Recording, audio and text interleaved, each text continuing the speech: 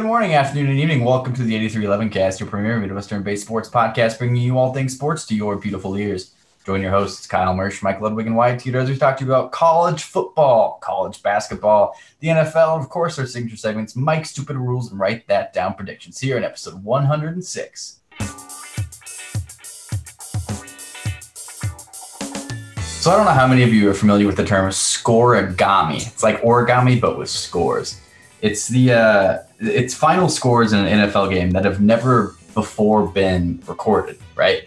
Like since we started playing American football back in 1920, these are scores that have never yet been recorded until now. This week we actually had a scoregami at the Bucks at Panthers game. 46-23 was a score that has never been scored before up until this. So that's interesting. This is the seventh scoregami we've had so far this year in the 2020 season, with the other six being 36-9, 35-29, 39-29, 42-16, and 43-34, which is also a palindrome.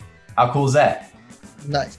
So is that like a recent record for scoregamis in a year? Do you have that information? Because I feel like the more we play football, the harder it is to get a unique score, just, by common sense.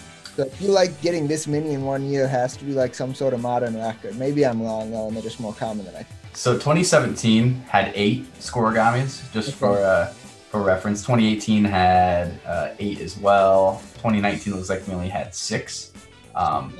Slightly above pace, but not obscenely above pace for an average year. But looking back in 2001, there was also 6. So it seems like it's not, like you're right, this should be logarithmic, right? You're going to have fewer and fewer scores, or, well, the other direction, I guess. Right. Yeah, that. Yeah. But it seems to be relatively, the past 20 years or so, I would say, averaged around 6, 7, or 8, maybe. I don't actually know what the number is, but just kind of glancing at these charts here.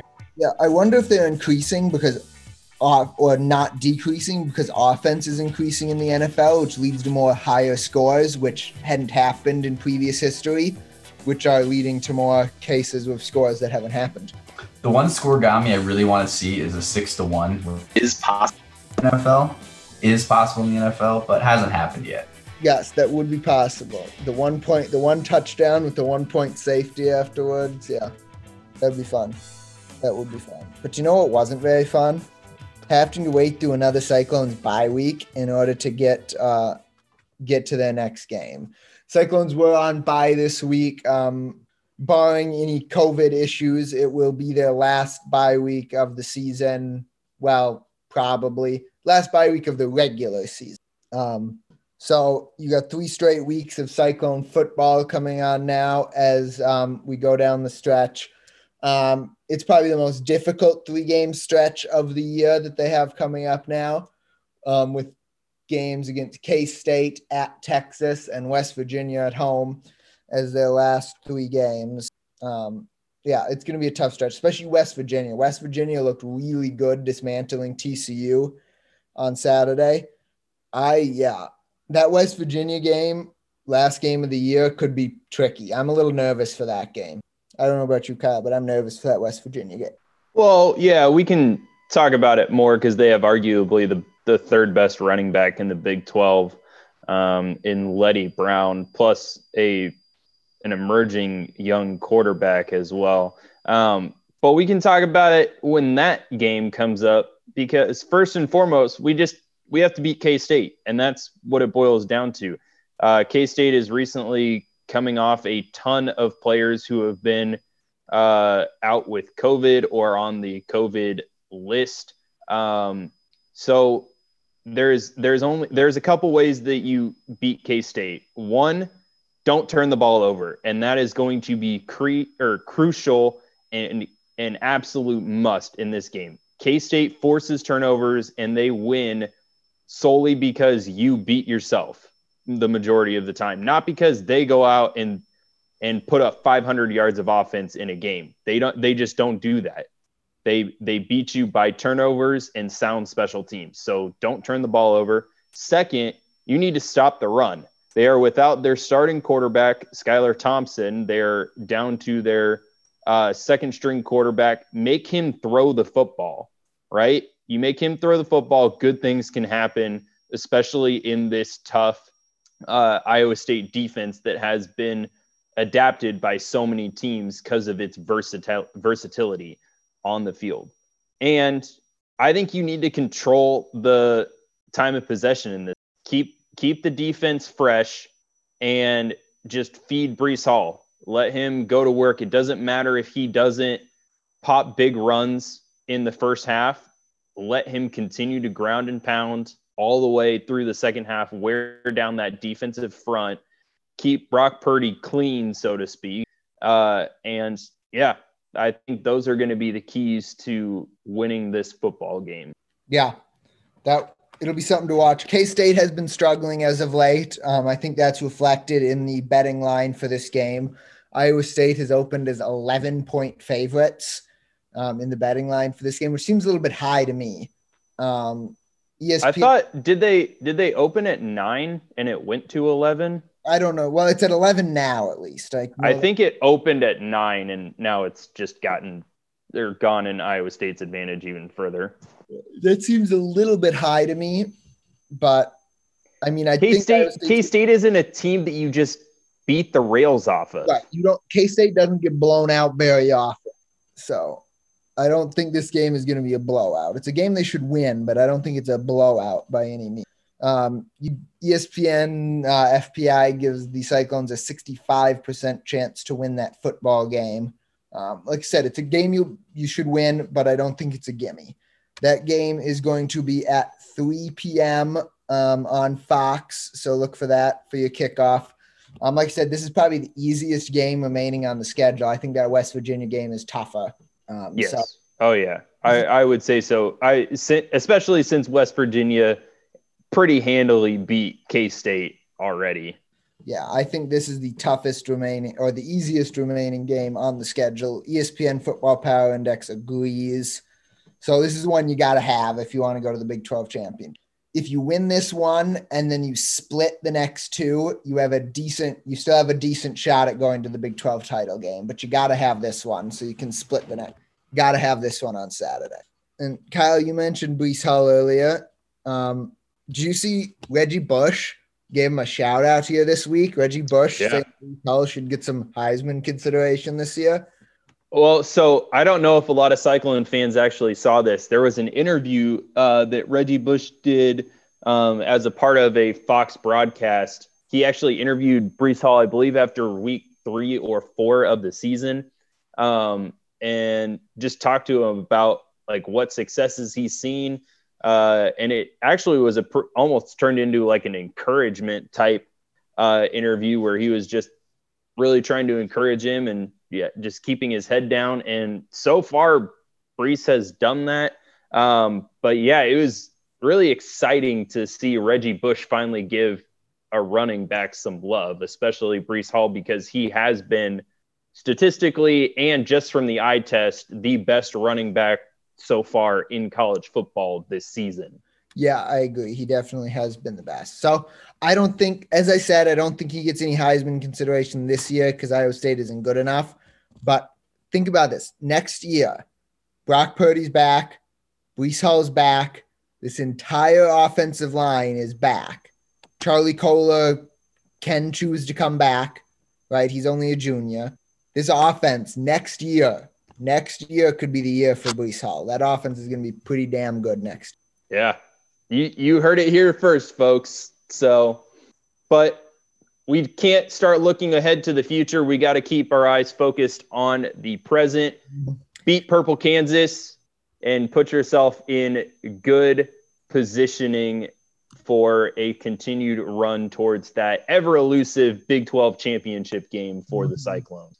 Yep. And speaking of focusing on the present, it is the time of year again where college football coaches start to end up fired or on the hot seat.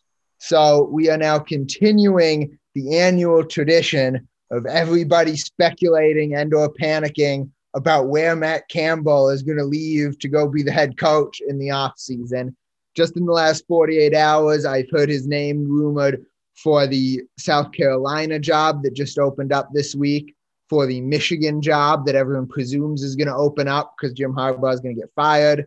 and for the Ohio State job that might open up if Ryan Day ends up in the NFL. I've heard his name linked to all 3 of those jobs in the last 48 hours.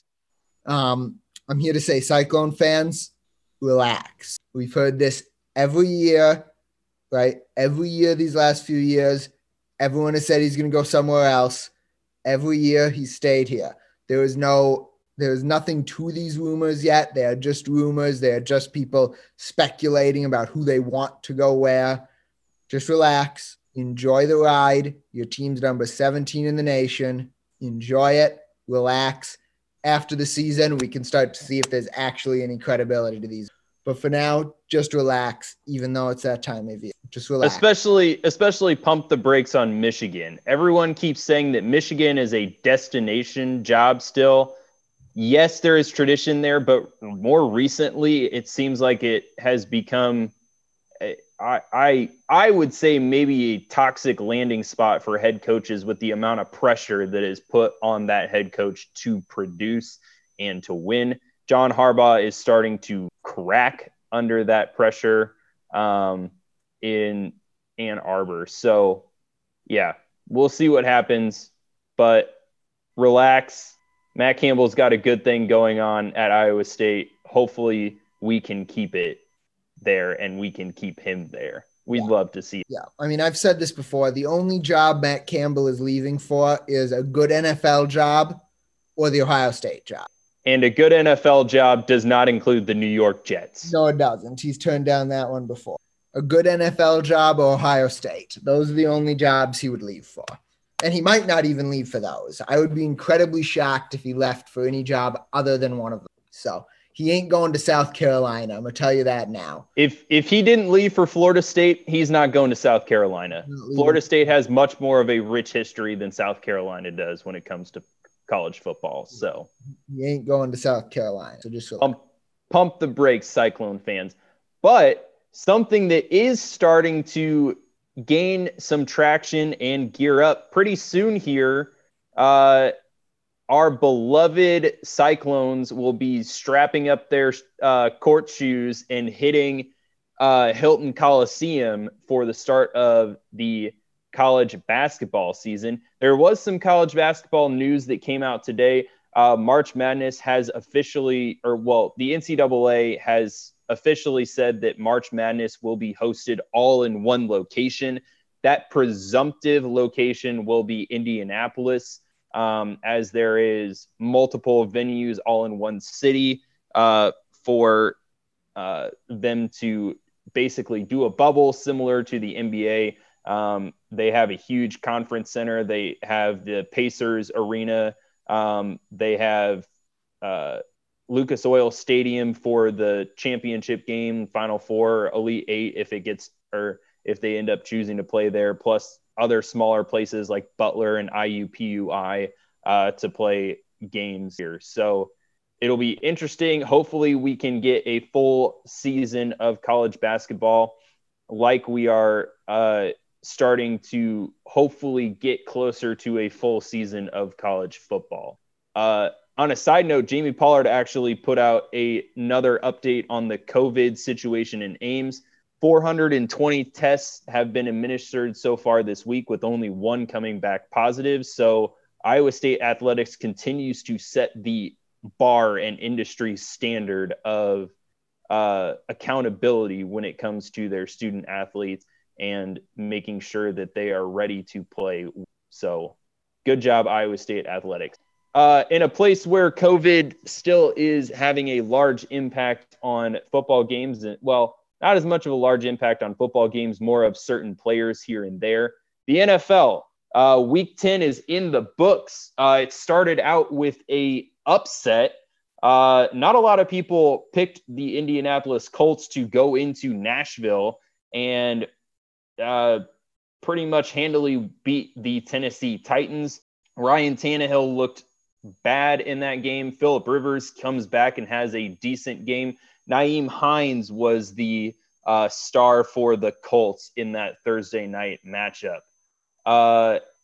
Elsewhere in the NFL on Sunday, Alex Smith made his first start since his return from his gruesome injury. He had what what was nothing short of a spectacular day passing for him. His total stat line was 38 of 55. He threw 55 attempts for 390 yards. He didn't actually throw any touchdown passes, as all of the touchdowns that they scored were rushing in that game. Got Washington back into the football game, lost on a last-second 59-yard field goal attempt by Matt Prater, who just continues to kick bombs. Update. Oh. What? Old too. Yeah, he is. He's getting up there. He's not Adam Vinatieri, gray hair, old yet, but he's getting close. So, yeah. But he's still got some mileage left on those legs, and he's really showing them off. The NFC East, just an update. They're still trash. The worst division in football gets even worse as the Giants beat the Eagles this. I don't know what the Eagles are doing, but they are not producing as a football team. They were going up against one of the worst defenses for quarterbacks outside of the pocket. And Carson Wentz proceeds to stand inside of the pocket until the fourth quarter, and they looked absolutely atrocious against the New York Football Giants. A team that we were all wondering why we changed quarterbacks. The Miami Dolphins, I guess, saw something that they liked, and now they are just on a hot streak right now, you might say. They're 3-0 in Tua's tenure as a starting quarterback in Miami. And as of right now in the AFC, the Miami Dolphins are only a half game back out of first place behind those Buffalo Bills. Speaking of the Bills, they probably played one of the best games of the weekend out in the desert between the Cardinals and those Buffalo Bills. Josh Allen had a fantastic touchdown pass with 31 seconds left in that football game to Stephon Diggs. What everyone thought was the game-winning touchdown. Well, apparently 31 seconds was too much time for Kyler Murray and DeAndre Hopkins. If you haven't seen the picture, go check out the 8311 Cast Instagram page. I posted a picture of what turned out to be a Jordan commercial as DeAndre Hopkins out-jumped 3 Buffalo Bills in triple coverage on a 50-yard Hail Mary to end the game, almost end the game. But it was the game-winning touchdown with 2 seconds left, as one of the best endings since probably that Green Bay Packers, Arizona Cardinals Hail Mary that Aaron Rodgers threw a couple of years ago in the NFC Championship game. Yeah, it was a wild finish to that game. Had me just saying I was speechless. That's all that it was. Someone else who might be speechless are Seahawks fans right now, as they have been punched in the mouth in consecutive weeks. They got run out of New York by the Bills, and now they end up losing to the LA Rams in LA with a final score of 23-16. It's starting to show that Russell Wilson can't do it all himself. This is looking like the Patrick Mahomes Chiefs of 2018, where the defense can't stop anything, so they're probably not going to make it to their ultimate destination of a Super Bowl. We'll see what happens if they're able to figure it out, but right now that defense is porous, and Russell Wilson is having to shoulder too much of the load, as they're not getting much help from the ground game either, as Russell Wilson ended up being the leading rusher for the Seahawks in that game. Another surprising upset of the week was the New England Patriots pulling off a win over the Baltimore Ravens, as Baltimore has now lost significant ground in the AFC North race. They are currently tied in second place with the Cleveland Browns. They do have the tiebreaker over Cleveland in head-to-head matchups, but now they are a full 3 games back and a head-to-head tiebreaker back of the Pittsburgh Steelers. So Baltimore has lost some significant traction in the AFC North. And I've been talking about how the New England Patriots are dead. They might not be. They're 4-5. They already have a win over Miami so far this season, but they're just 2 games back of Miami in that division. So New England, not out of it. Especially when Bill Belichick is their coach, I would say. Yeah, let's talk about Lamar Jackson for a second, right? I mean, he has not been the world beater he was last year, right?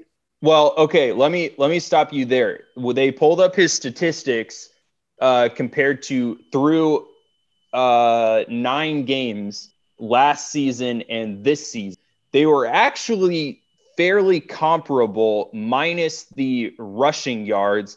He ran for like 200 or 300 more rushing yards at this point last season, compared to this season. So his stats are almost comparable, but their other rushing attack isn't really helping them as much as it did last year. Yeah, that's true. But I mean, and obviously the results have not been as good as last year. They're 6-3 now, which I mean is still respectable, but like 6-3, if the season ended today, the Ravens would be the 7th seed in the AFC playoffs. Having to go play the Chiefs, right? They play the Chiefs in Arrowhead in the first round of the playoffs. Like, that's not good. Also, wow, the number of the AFC has 9 teams at 6-3 or better. It's very top heavy. Yeah. Yeah, because after those 9 6-3 teams, nobody else is above 500. But yeah. So like because that AFC is so good, the Ravens are in a little bit danger of, like all of a sudden ending up out of the playoffs. I mean, it's not because look at it. You got the Ravens at 6-3, the Browns at 6-3, and the Titans all at 6-3, fighting for that last playoff spot. And the Dolphins and the Raiders are all 6-3 as well. Yeah. Right. Those 5 teams are fighting for 3 and playoffs. The Colts. But the Colts are winning their division. Well, exactly. But still, I mean, the Titans are within shot of winning that division still. So you might as well throw the Colts in there. Yeah. Yeah. It's just a mess in the AFC playoff picture. Basically, what I'm saying is the Ravens are not as dominant as they were last year. And it's not just Lamar Jackson's fault, but I think that he's part of the reason, right? Teams have figured him out a little bit, especially in run game. So you're talking about dominant teams. I mean, are the Pittsburgh Steelers dominant? Right? They have been. You brought this up before. What was that you said that they were the 4th luckiest undefeated team? Yep. According to 538, the 2020 Pittsburgh Steelers are the 4th luckiest 8-0 team in NFL history. 8-0 or 9-0 because they're 9-0. This article was written before they won. Okay. So 8-0. Okay. Yeah, I mean, 3 of the last 4 games that Pittsburgh has played, including this week, have come down to last-second plays. A last-second missed field goal by Stephen Gostkowski against Tennessee to send the game into overtime. A last-second heave from Lamar Jackson into the end zone that was broken up. A last-second heave by Garrett Gilbert, the starting quarterback at the time for the Dallas Cowboys, into the end zone that was broken up. Pittsburgh, their win margin, is a little inflated thanks to this week, their big win over the Cincinnati Bengals. But otherwise, their win margin would be plus 65 or something like that, which hasn't been the story as of late. They've had a couple blowouts, but they've had a lot of really close games that have come down to the wire that they are just eking out, especially a bad showing against the Cowboys that aren't anything to write home about this. So we'll see what happens there going forward. Speaking of, seeing what happens going forward, the Saints might be in some trouble. News broke today that Drew Brees, who was out for the second half of the game, fractured multiple ribs and has a punctured lung. That is obviously very concerning for the New Orleans Saints. As we saw with Tyrod Taylor earlier this season, he wasn't cleared to resume play until 3 weeks after his injury. I think he was cleared to play week 5 potentially for the Los Angeles Chargers. It might have been week 5 or week 6, but this is possibly a 3 to 4 week injury for the Saints, which might not bode well for them. Their upcoming schedule in their next 4 games is at home against the Falcons, at Denver, at home or at the Falcons and at the Eagles. So they have if you're going to lose Breeze at any point in the season, this might be the time. Yes, they do have a former starting quarterback in the NFL who set records last year, throwing for 30 touchdowns and 30 interceptions in Jameis Winston. But if Drew Brees isn't back for the final 3 games of the season, it could be a tough stretch with the Chiefs, the Vikings, and the Panthers. So the Saints could drop out from being the top seed in the NFC South to scrapping for a wild card spot in a very tough NFC race as well. When you see the NFC at the top, you have the Packers at 7-2, Saints at 7-2, but then you have the Buccaneers at 7-3, Arizona at 6-3, the Rams at 6-3, and the Seahawks at 6-3. Plus, I guess you can maybe throw the Chicago Bears in there, knocking at the door at 5-4. So it could be a very tough stretch here for the New Orleans Saints, especially when you lose a future Hall of Famer in. Yeah, and I mean that's a competitive division too, right?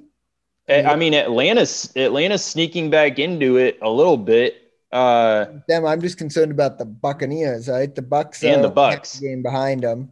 Well, yeah, but they still have the 2-game advantage over the Bucks head to head. Yeah. That is huge for the Saints that they beat the Bucks twice already this.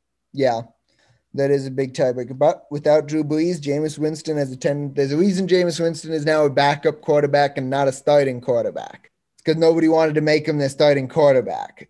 So keep that in mind as Drew Brees is out at least a couple weeks, I presume. So I would expect possibly a 3-week sideline from Drew, maybe 2. We'll see. Yeah, it could be. Hopefully they don't let the Chargers team doctor into the locker room to puncture the only healthy lung right now. So yeah, don't puncture both lungs. That'd be a problem. Yeah, it's kind of hard to breathe if you have 2 collapsed lungs. Yeah, he's probably going to call it a career after this year, isn't he, Drew Brees? I would think so. He has a booth job waiting for him. He just signed a 1-year deal at the start of this year, correct? Correct. I think it's a 1-year deal, maybe 2 tops. Let me take a look at it. 2 years. Yeah, I thought it might have been. So maybe he does play 1 more year after this, just because of the contract. Yes. Yep, he's only under contract through 2021. So anyway, he's been beat up a lot these last few years. He might just hang it up. Yeah, last year, week 2, he hit his hand on a helmet and fractured, I believe, his thumb or something against the Rams and was out for until I think like week 8 week 8. But their backup was Teddy Bridgewater at the time, and Teddy Bridgewater went 5-0. Which, speaking of quarterbacks going out, Teddy Bridgewater went out with a knee injury this week for Carolina, so that could be something to watch in that. But as we always do, we will keep you apprised all things NFL and all things breaking news in the NFL here on the 311 Cast. With that, we pitch it on over to Mike as he is eagerly chomping at the bit for his favorite segment of this podcast. I am. And see, I think you are eagerly chopping at the bit for this segment too, because I gave you a little preview of it beforehand, and you're very intrigued. I mean, on a scale of 1 to 10, my excitement level might be a 4, which is up from a 2 usually. See, I got you invested. So, as many of our listeners probably already know, the NFL did a 1-year rule change about pass interference last year that it could be challengeable. And it didn't go very well last year. So they got rid of that, and pass interference is not challengeable anymore. But did you know there is still 1 instance where you can challenge pass interference? Can either of you tell me what it is? Can you give us a hint? I cannot. Oh, is it when? Let's see. When could you challenge this? On a turnover? No. It's when the pass is tipped. Yes, Kyle gets it right. Got it. You can review a tipped pass. Yes, you can challenge pass interference only so far as to say whether the ball was tipped before the interference occurred. This came up in the Packers-Jaguars game on Sunday. The officials originally threw a flag for pass interference and then discussed it and then picked it up, saying that the ball was tipped. After the Jaguars challenged it, and they won the challenge because the ball was tipped, but it was tipped by the player who committed pass interference after he had, shoved the receiver so he could get up to the ball and tip it. So since the ball was not tipped before the pass interference was called, the penalty was called upon review for pass interference. Now, it can also go the other way. They can throw a flag for pass interference, and you can challenge that it was tipped before the interference occurred. Most often this occurs where a defensive lineman gets a fingertip on the ball or something like that, right? Because as soon as the ball is tipped, you can do whatever the heck you want to the receiver. If the ball is tipped, you should tackle your wide receiver because that is completely legal, and then they can't catch a ball. So if you're a cornerback and the ball is tipped, tackle your wide receiver. That way they can't catch it. Unless you're the cornerback and it takes you so much out of the play if you could have possibly intercepted that tip, though. I mean, yeah. I mean, you're not going to know that at the time. If you see the ball coming right at you, you're not going to tackle your wide receiver. No, you just shove the guy. Yeah, you shove him. Yeah. Don't full on tackle him to the ground. Yeah, you're right. So this brought up the other times you can challenge penalties. Can either of you two name another time where you can challenge a penalty or lack thereof? Wyatt, I see you about to go type. Don't you go Google this. That's cheating. Man, I'm trying to think here. There was another one that actually also happened in the Packers-Jaguars game Monday. Well, too bad I didn't watch it. Challenging a penalty. Can you challenge a roughing the kicker with a tip ball scenario? Probably for another tipped ball scenario. But that wasn't what I was thinking of. That I think falls under the same category of tipped ball being challenged. Is this another special condition, or is this literally a penalty you can just toss your flag on the field penalty for? You can just challenge. Really? Yeah. Well, what is it? Did you both give up? I give up. I guess. Too many men on the field. Oh yeah. Oh yeah. That happened 2 weeks ago too. Oh, what game was that? I think it was in another Packers game. Yeah, it probably was. Packers and it was white uniforms. White. No, it was Packers Vikings. I don't think it was the Vikings. Yeah, I'm pretty sure it was Packers Vikings. A Vikings game had this happen just recently too. I remember. Don't remember what game it was, but yes. Since too many men on the field is completely objective, right? Either the ball was snapped and you had too many players on the field, or the ball was snapped and you didn't, right? It was Lions Packers. Is what I was thinking of. Sorry. Anyway, it happened in a Vikings game recently too. Interesting. Since it's completely objective, right? Either you had 12 men on the field or you didn't. It's challengeable. You can challenge whether or not it happened. And you can challenge on either side of it. You can either say you didn't throw it and you should have, or you did throw it and you shouldn't have. Both sides of that play are completely challengeable by either team. Those are the only instances of challengeable penalties that I know of currently. If any of our listeners know any others, or Wyatt, if you know any others, let us know, and we will give you a shout out on next week's Mike Stupid Rules segment as we go over those as well. See, go ahead. I guess a question that I have, since it's completely objective, I wonder if you could challenge illegal formation. You cannot challenge illegal formation. Okay. That's pretty set in stone. You can't. I mean, yeah. Yeah. It's one of those things where I never thought about challenging a penalty, right? That doesn't happen in high school, which is what I officiate. That's not a thing, right? If they don't coach have a review in high school. Yeah, it's not a thing. So it's certainly interesting to bring up because it's not something we ever thought about before. Speaking of high school football, did you see that Iowa high school football game where the final score was 108-94 or something? What's awful about that is that it has to be a 38-point differential for the Maurice rule to take effect. And it just that score was so bad. The losing quarterback in that game had 13 total touchdowns. It's ridiculous. That was 8-man Iowa football in the 8-man semifinals. You can look it up. Who are the teams? Just out of curiosity. Was it Melcher Dallas and Lennox maybe? No, it was Montezuma and who was it? Remfelt St. Mary's or something. Yeah, Remsen, St. Mary's, and Montezuma. You're right. Where we get Lennox from? They might have set a record last year or something. Oh yeah, Melcher Dallas hit over. Yeah, that's what I was thinking. That was in the same article too. Melcher Dallas went 116 in 2005. That was another more than 100 score. Apparently, you score a lot in 8-man football in Iowa. So yes, corn fed, bro. 8-man football instead of 9-man football. In Minnesota, the small schools play 9-man football. Who's the ninth man? I don't know, but they play 9-man football. Weird. A back maybe? Yeah, I don't know. Weird. Yeah, we do 6-man and 8-man. Unless it's, I mean, you could have. No, never mind. That doesn't work. Yeah, 9-man's weird. Yeah, I don't understand. 9-man football. There's a Wikipedia article on it, so it must be a thing. A 3-3-2 defense and quarterback, fullback, tailback, and 5 linemen. So yeah, another back.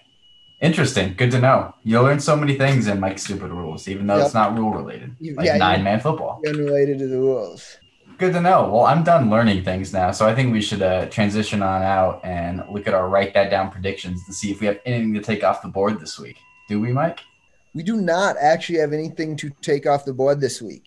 None of us sucked at predictions this week to take anything off the board.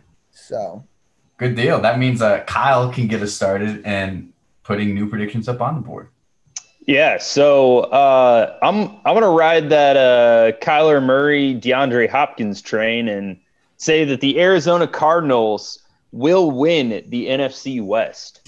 Cardinals win the NFC West. Well, according to our friend 538 Sports, the Cardinals have a 32% chance to win that division. With the Seahawks boasting the best percentage at 37%. So 30% chance. Don't we usually give that like a double? Yeah, that's about double, Tara. Solid yeah. double, Tara. That's kind of what I thought. Combinatorics and stuff makes that a double. Yep. Mike, what do you got? Yeah, I'm going to hop off the Jameis Winston bandwagon, and I'm going to say the Saints fall out of the playoffs completely because of the Drew Brees injury. So the Saints have a 95% chance of making the playoffs right now, with the best chance to win that division at 67%. They are only giving 2 teams in that division a chance, even a percentage of winning it, between the Saints and the Buccaneers. So we're saying they have a 5% chance of not making it to the playoffs is kind of what you're saying. Yep. Yeah. So that's triple home run. Home run, probably. Yeah, I would agree. Since they boast the tiebreaker over the Buccaneers with the 2 victories head-to-head. I don't know what I'm expecting for my prediction, but I'm going to say we will see at least one more scoregami happening this NFL season, including the postseason as well. I mean, I think that's probably pretty likely at this point. Yeah, I do too. Maybe. We have a lot of football left to be played, 7 weeks plus playoffs. Like you said, though, it's an inverse, it's not necessarily going to continue increasing. Like having more than 8 doesn't really happen. Yeah. If you want to look, I did link a website, NFLscoregami.com, which shows statistics for all the scoregamis you see. There's a little drop-down box. You can select first game and show year by year how many scoregamis have happened between 1920 and 2020. Okay. If you want to use that to kind of go through some of the data, and to our listeners, I would recommend checking that out because I think it's really interesting. It shows you, in a matrix style, losing score, winning score, and where they meet being the scoregami itself. And it shows impossible scores too. The impossible scores are blacked out. So you have, nothing negative, right? And then the score of 1-1 obviously isn't possible. Or 0 to 1 is not possible. And let's see, what else isn't possible? 1-1 isn't possible. 1-2, 1-3, 1-4, 1-5, and 1-7 are not possible. But everything else is fair game. Yeah. With 1-6 being the coveted 1-point safety, of course. And the descending blackness is just, it always lists the winning score on top, and it's impossible for the winning score to be below the losing score. That's why there's so much black. Yep. I was like, well, that score combination is like 14-13. That's not impossible. Why is that blacked out? And I was like, oh, it's because, the losing team would be scoring more than the winning. It's impossible to win a football game if you score less than your opponent. Fun fact. That is a true fact. It is possible, however, to tie in a football game when you score the same exact amount of points through the end of overtime in the NFL. So while you guys think about this, I'll kind of go through. These are some of the scores that we haven't seen, which are tie scores. So we've never seen a 2-2 game, which would be, two safeties on each side. That'd be kind of cool. What? 2 safeties. 2 safeties. We have 8-8 and 9-9. Of course, we've never seen that.